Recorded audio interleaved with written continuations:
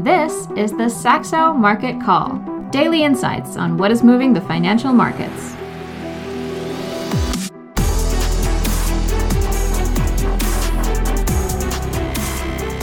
Hello and welcome to the Saxo Market Call. It is Wednesday, October 26, 2022, and we have quite a whiplash-inducing session since yesterday. So we saw the market in a pretty good mood during the cash session yesterday, with yields coming down quite hard.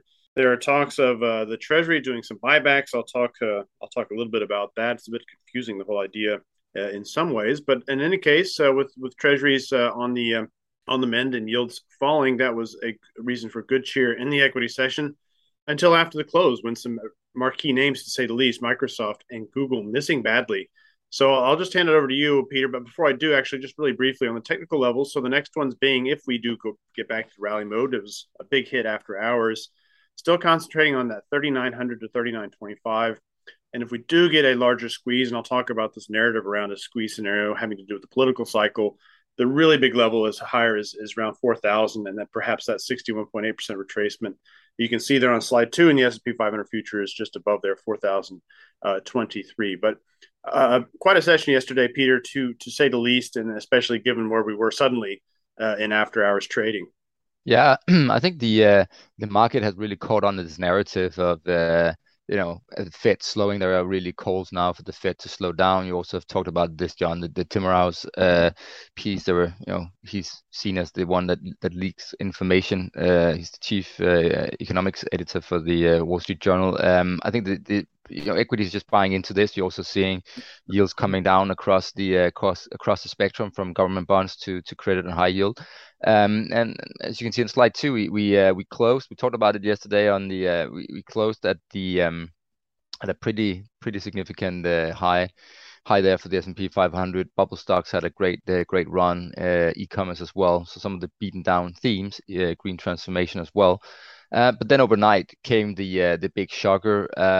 So if we look at the stocks to watch there, of course, Alphabet being, I think, the biggest shock, because I think its ties to the global advertising space is what is most important, I think, for macroeconomics, because when companies want to rein in cost, they immediately look at what can be offered, and that's often the advertising itself. So revenue growth have slowed down for Alphabet to 6% year on year. That's the lowest since the second quarter of 2020. Shares were down 7% in extended trading, and they had a pretty significant margin squeeze. I'll get back to that point in a few seconds. And then Microsoft, margin pressure because of PC sales is weakening, continuing to weakening. Expect that in the current quarter we're in right now. Strong dollar is hurting their margins and profitability as well.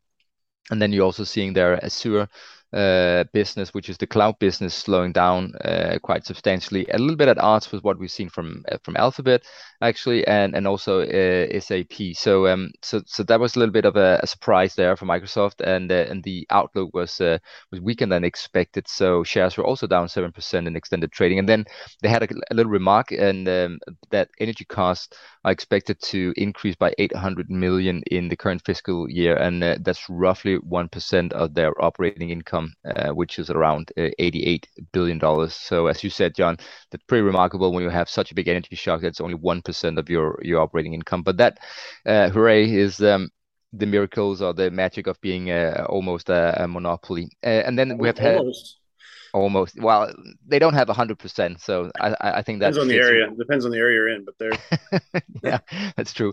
And then we have had two European banking earnings coming out this morning: Banco Santander and Deutsche Bank. Better than expected. Even Deutsche is, for the first time, it's a headline I've never seen before, that Deutsche is actually seeing an upside to their revenue outlook. That's pretty impressive. We've been used to Deutsche only talking about profit warnings and lowering the guidance on revenue, but things are changing apparently for the biggest bank in Germany. To watch that too. And I just quickly, before we round off equities here, talking about those margins, you can see it on the upper hand right corner of the slide 4 on today's slide deck. You can see how the the net profit margin of Nasdaq 100 companies are coming down pretty hard. As I said, it's the worst period in terms of profitability for these companies since the great financial crisis in terms of the negative change in that margin. And then if we look ahead, earnings today, there's only two I would be looking at, and that's Meta, of course, and then Boeing.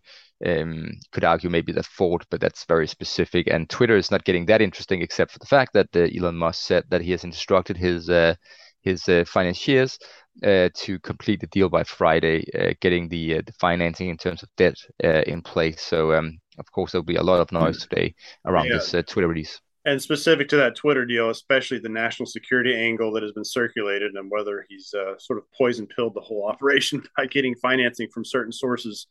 Saudi Arabia and otherwise. It's just very interesting, a very, very interesting story to track in coming days. And I'm not making any predictions. I just think it's something we need to watch out for, and there are risks there to that deal from that angle. Really big names there on Thursday, though, with Apple and Amazon, but I'm sure we'll get to that. Those will be after the close Thursday anyway, so we'll have plenty of time to talk about that tomorrow. All right, well, let's head over to your space in commodities before I go back to where we are with the dollar and the narrative around the election, et cetera. Really waiting for things to happen actually for your gold leading, I'll do a little bit on the FX first, but let's talk about energy. Where are you focused in this space? Because I mean, what do you think is going to happen, first of all, when the U.S. stops releasing reserves from the SPR?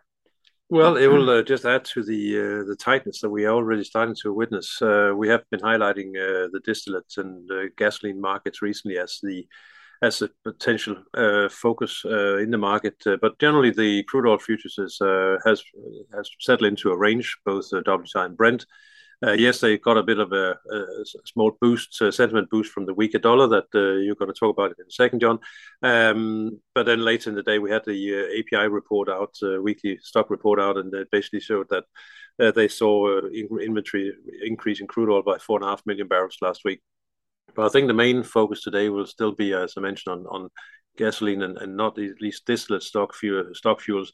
They are pretty close to the lowest ever for this time of year, just ahead of the winter, and that has been driving up margins recently, refinery margins. So if you find diesel being quite expensive at the pumps, it is because the margins are being lifted due to low supplies, and that's obviously a situation that only can potentially get worse when the US stops selling crude into the market.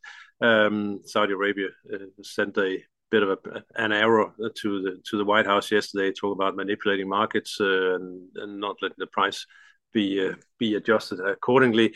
That can be discussed, but then obviously the EU sanctions and embargo on Russia, which will add further pain to the tightness, or lift the tightness even more. All right, I'm going to get back to you on gold in a second, because I want to talk about the narrative that Peter alluded to a little bit. This the whole narrative being that we're trying to engineer at least a nice spot here for markets, the Democratic Party heading into the midterms and the Biden administration. Pretty obvious in your space with the release of these strategic reserves in the U.S., which can't go on forever and are set to wind down most likely very quickly after the midterm elections, to ensure that the gasoline price isn't the sort of the what's causing people to vote one way or the other. But also if to add to that narrative, you can have the idea that the Fed is being pressured to send out the signals that it's going to ease off on the tightening at some point via this Wall Street Journal article. You also have the U.S. Treasury with this mysterious, and well, it's not completely mysterious, but this idea that they would do buybacks, quote unquote, of treasuries. There's a couple ways to look at this. So one would be, well, it doesn't matter if you buy it back, because it just means your issuance is going to have to grow. But yes, you could, by buying back, let's say a 20-year U.S. Treasury that was issued during the pandemic at a coupon of slightly over 1%. That Treasury, I looked at one of these, it's trading at 59 cents. So you buy it back for 59 cents, issue a new Treasury at 100. Your interest payment doesn't change, but you've written off some of the debt by doing so.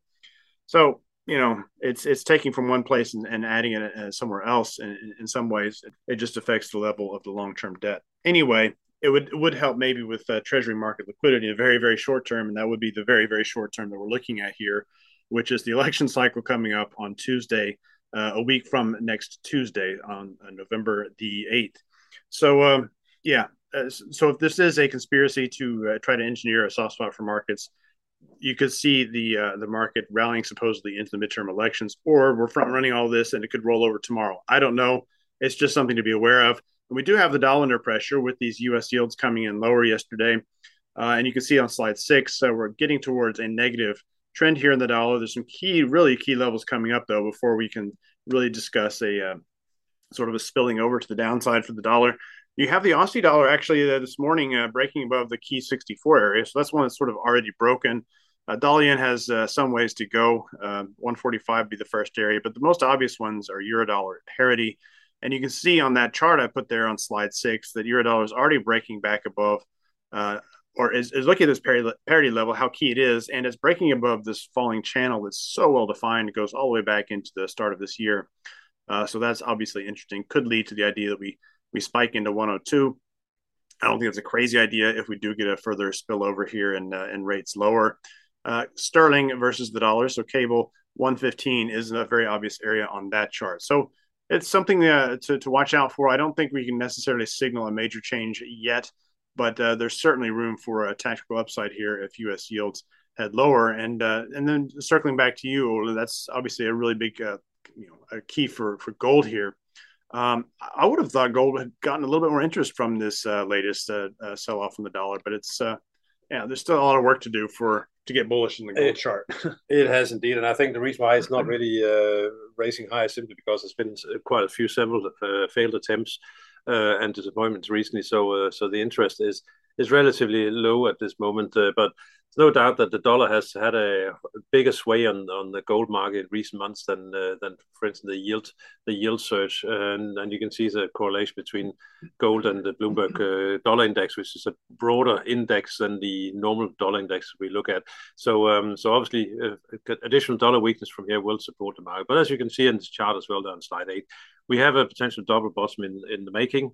But in order really for that to be confirmed, we need to break above 1730. So even though some of the latest data coming in from the US is gold supportive in the sense that it supports the speculation about a rollover, I think there's probably not any strong demand for to rush back into the market until we get above that level. So plenty of work still to do.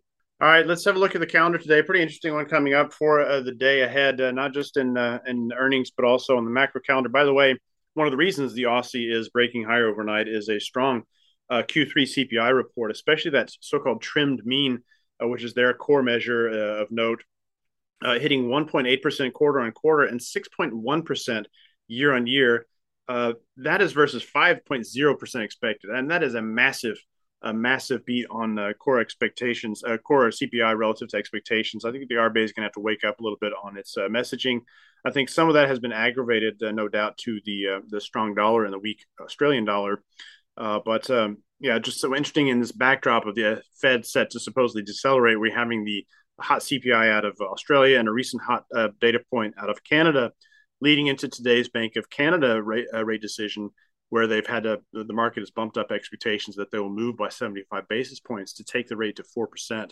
And I think you'll expect a fairly hawkish message from Bank of Canada Governor Macklem at the press conference after that decision. So watch for that today, but also note that, of course, with a data point like the new home sales today, a very sensitive market to the rise in interest rates. With mortgage rates above 7% now in the U.S., we can expect this to continue to show a cratering housing market. And I actually just want to rewind a bit because I believe we skipped it. We did skip it on slide 5. So we saw a weaker than expected consumer confidence reading for October yesterday, coming in with the present situation dropping, providing most of the miss there, just below 139, if I recall. 138.9. And that is actually an 18-month low in the present situation. So if you look on slide 5, you can see the correlation of this present situation index with the unemployment rate, which I've inverted.